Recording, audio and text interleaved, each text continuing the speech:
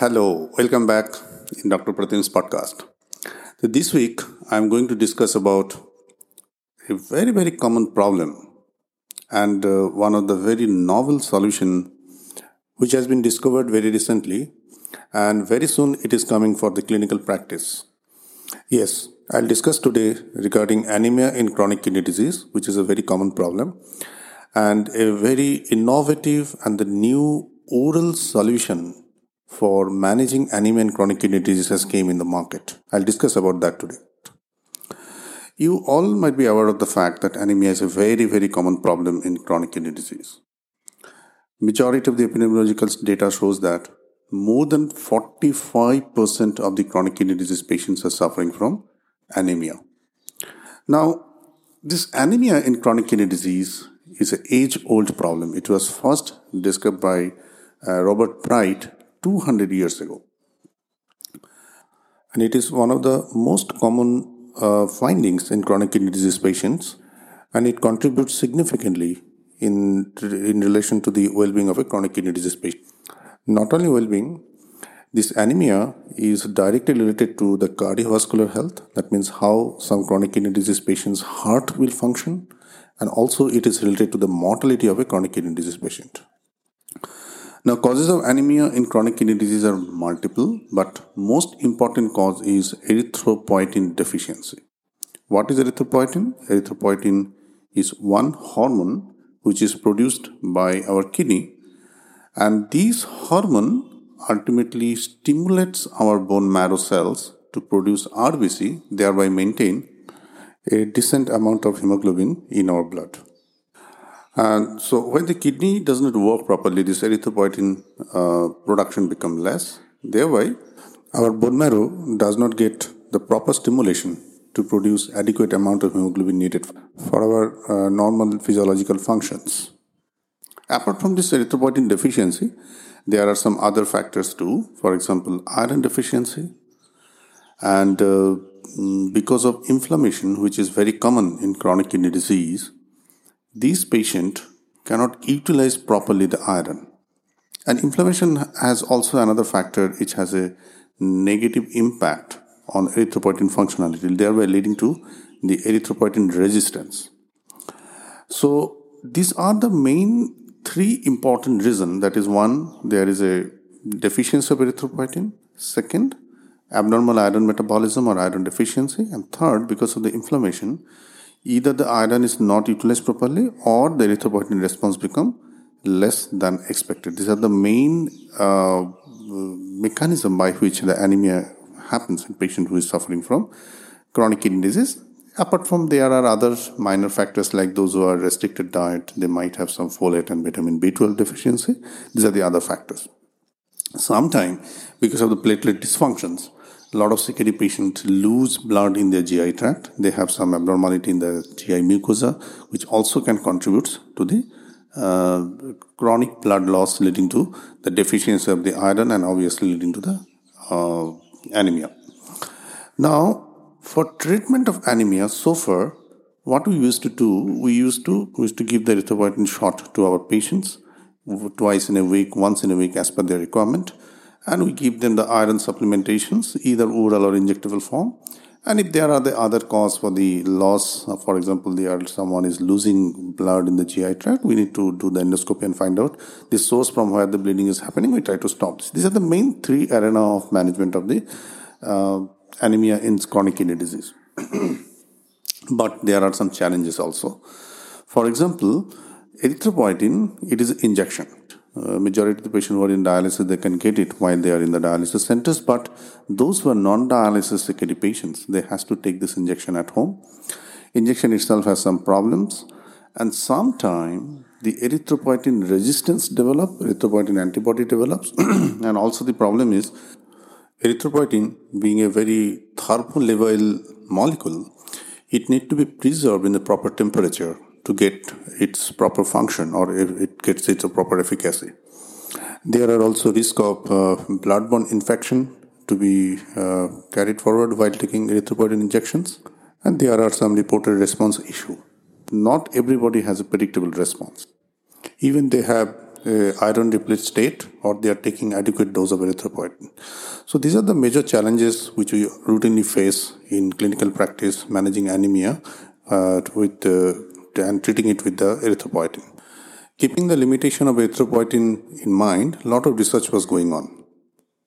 And one interesting finding which came out of this recent research is the hypoxia-inducible factor and its understanding regarding erythropoietin production. Based on that, the new molecule roxadustat, among which I am going to discuss, has came in the market. Now, we need to understand the purpose of hemoglobin in our blood is to carrying oxygen. So, hemoglobin is a medium by which oxygen is distributed to the different cell. On the other contrary, hemoglobin is an oxygen carrier. So if hemoglobin is low, so the tissue does not get adequate oxygen. So there is a hypoxia. And oxygen is one of the most essential supply for any living cell. So any cell which does not get oxygen, its metabolism gets badly affected, get adequate energy. So oxygen is must for survival. So henceforth, whenever there is some low oxygen delivery because of either hemoglobin content in the blood is low, or there is some block in the vascular, any of the vessels which supplying the hemoglobin to that specific tissue, that tissue produce one specific inducer we called hypoxia inducing factor, or HIF. And HIF is a very magic molecule. It is secreted in our body naturally. After discovery of HIF and understanding of HIF physiology, we understood in hypoxia, whenever there is a low oxygen supplied to any tissue, this HIF is secreted, and this HIF has a multiple function. It can lead to production of erythropoietin, so that ultimately the blood hemoglobin level goes up, and thereby the oxygenation improves the tissue. And also it stimulates vascular endothelial growth factor. This is one specific type of stimulator which ultimately generates new blood vessels. So if there is hypoxia, the HIF stimulates new blood vessel generation so that more blood reaches to the hypoxic tissue and the hypoxia is taken care of. And also it has a role in the glucose metabolism, so that even someone is not getting adequate oxygen, they can generate good amount of energy. So these are the three main axes where HIF is working. Now, in chronic kidney disease patients who are otherwise suffering from deficiency of erythropoietin, because kidney, which is the main organ, produces erythropoietin, their tissues are less. So scientists thought, if we can increase the HIF level in the body, which otherwise is an indirect stimulator of erythropoietin production from our erythropoietin producing cell, then the need of external erythropoietin injection could be avoided. That was the main concept based on which this roxadustat, the molecule about which I am going to speak today, was developed. So they found that this HIF, that is hypoxia-inducing factor, which is synthesized in our body as a response to hypoxia, this HIF does not stay our body for a long time because it gets metabolized by one hydroxylase enzyme which is called HIF alpha prolyl hydroxylase. So this enzyme is responsible for naturally hypoxia inducing factor which otherwise stimulated for production of erythropoietin. So this enzyme, that is HIF prolyl hydroxylase, breaks down or neutralizes the HIF which is otherwise secreted from the body. Now, if by any mechanism we can increase the HIF half-life or increase the duration or amount of the HIF secreted in the body, then obviously the secondary downstream effect of HIF, that is production of erythropoietin, will take place more efficiently. Thereby it will take care of hemoglobin. That was the main fundamental understanding for developing this new group of medicine, roxadustat, which ultimately is nothing but this enzyme, that is HIF alpha prolyl hydroxylase inhibitor. So roxadustat, the molecule which I am going to talk about, is a molecule which inhibits one enzyme, that is HIF alpha prolyl hydroxylase, and this enzyme is responsible for breaking down naturally secreted HIF. So if someone takes roxadustat, what will happen? The HIF half-life in the blood will increase because whatever HIF is secreted because of hypoxia will not get destroyed by the naturally hydrolyzing enzyme, that is HIF alpha polyl hydroxylase. So this is a fundamental understanding. Henceforth, with that, the roxadustat was developed, and the safety data was accepted in the different clinical trial, and this drug is being marketed in China and Japan. In both the countries, license for use is approved by regulatory authorities, especially CKD patients or patients who are suffering from, who are undergoing dialysis, who are suffering from chronic anemia. And also it got permission to use in myelodysplastic syndrome to managing anemia, because these are the three conditions where the erythropoiesis does not happen adequately because the erythropoietin deficiency is there.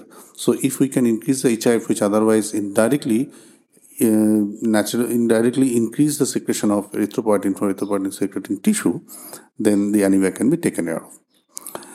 Now, regarding its clinical use, a lot of phase 3, phase 2 and phase 3 data is promising, but FDA still hold the permission for general use. But however, there are the three countries where this drug has been approved for use. We hope very soon, after checking all the safety data, FDA will allow us this drug to use. China has already using this medicine. Japan, which has a very stringent regulatory committee, they have seen the safety and they have already allowed this drug to use for the management of the anemia as of now. And Chile is another country when this drug is being marketed. I participated in one study in this country, and the data was quite promising. But we are waiting for the regulatory approval for getting this drug to use in the human safety.